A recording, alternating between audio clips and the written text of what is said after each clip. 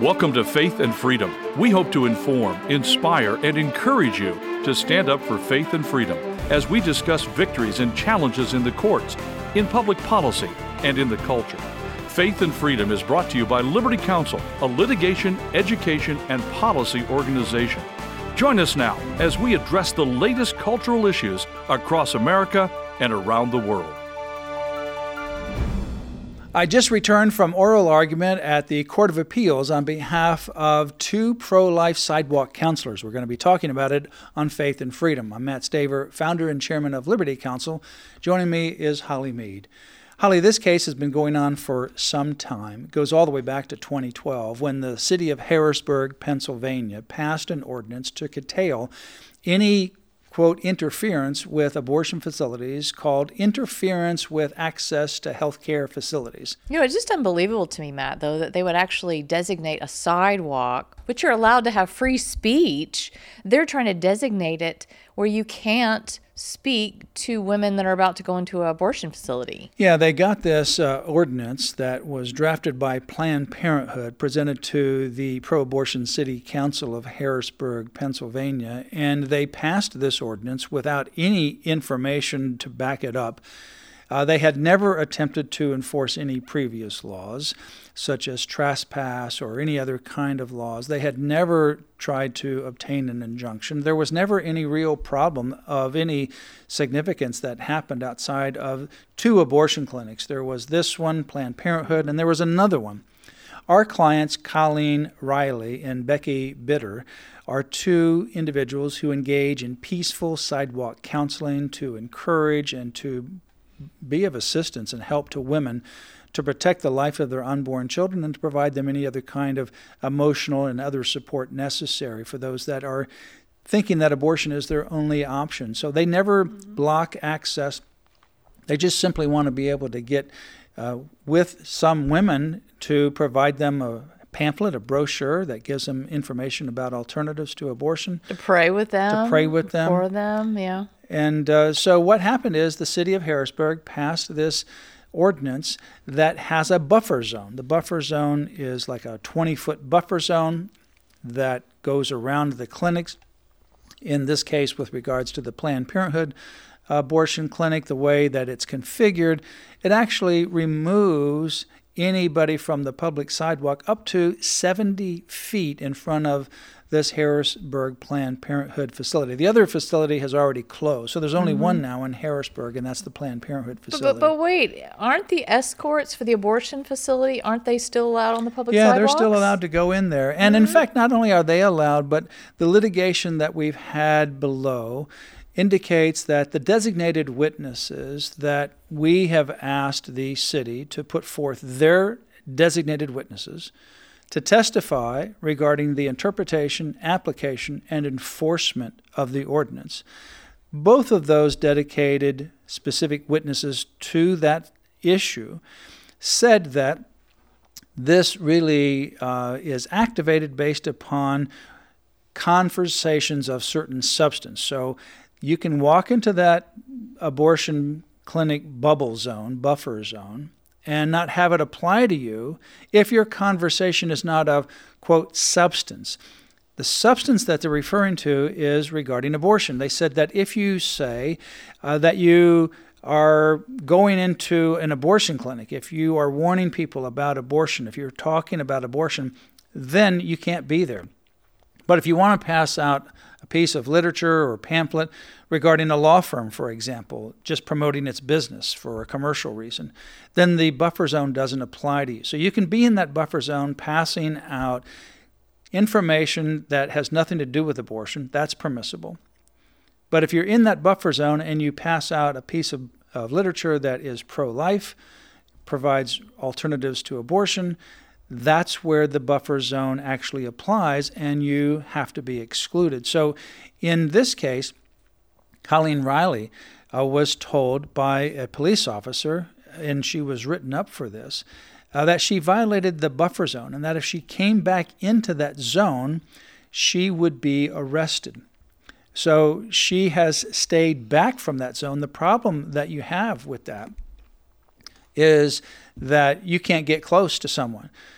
you can't get close to hand them a piece of literature. You can't hand somebody a piece of literature 20 or 70 feet away from them. Yeah, she's not going to whip out a megaphone and start talking to people. And then that defeats the purpose because Right. they don't want to raise their voice. Right. They're not using megaphones. They're not wanting to amplify their voice.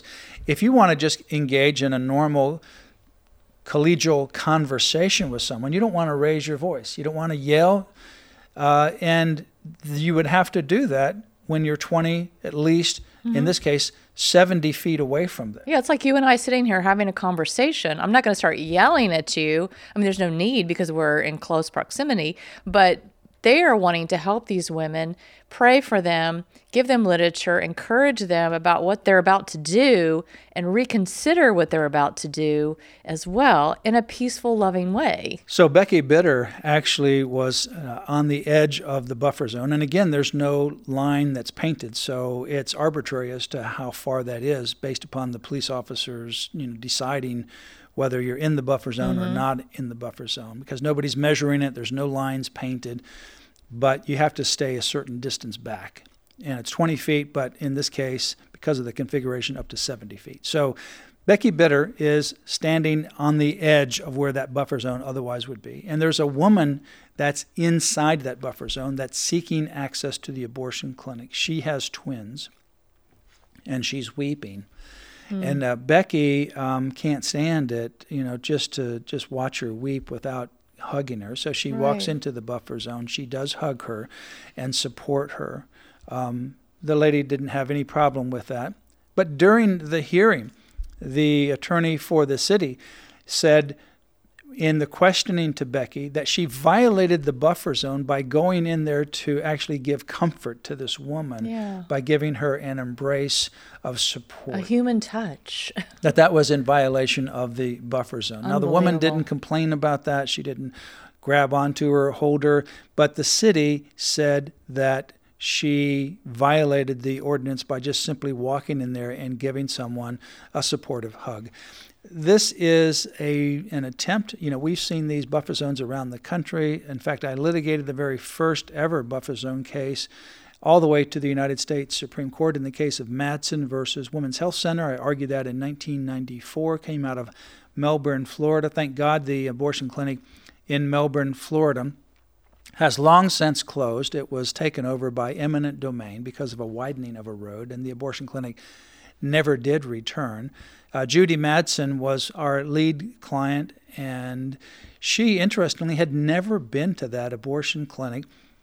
She was named in an injunction by the abortion clinic to stop her and stop anyone else from anywhere near the clinic because her name was on a brochure that was distributed that she and a couple of others would be individuals who would pray, just simply pray, for the abortion clinic and the people that were there. And as a result of that, she was named in the injunction. That's how she got in this case. And her name was the lead plaintiff in the case, or the lead defendant in the case that went to the Supreme Court, Madsen versus Women's Health Center, 1994. There have been other abortion picketing or buffer zone cases at the United States Supreme Court.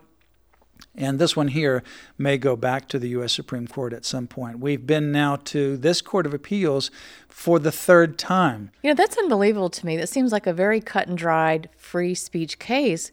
But to go to the Court of Appeals 3 times?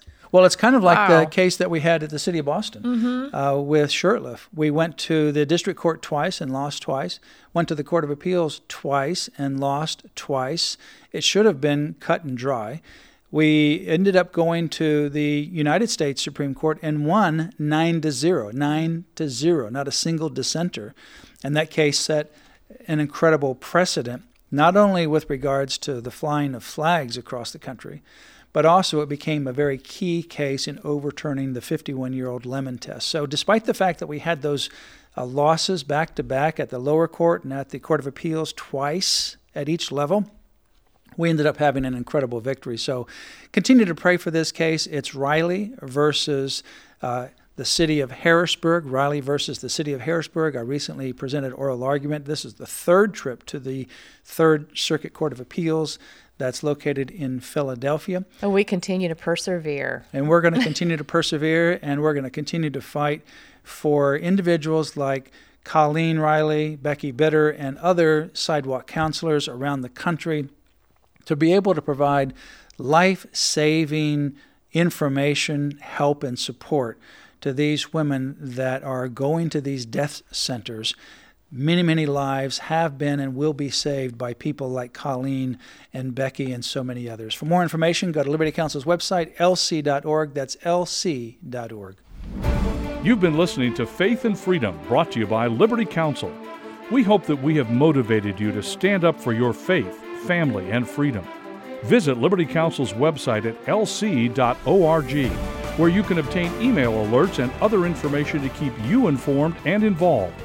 You can also call us at 407-875-1776.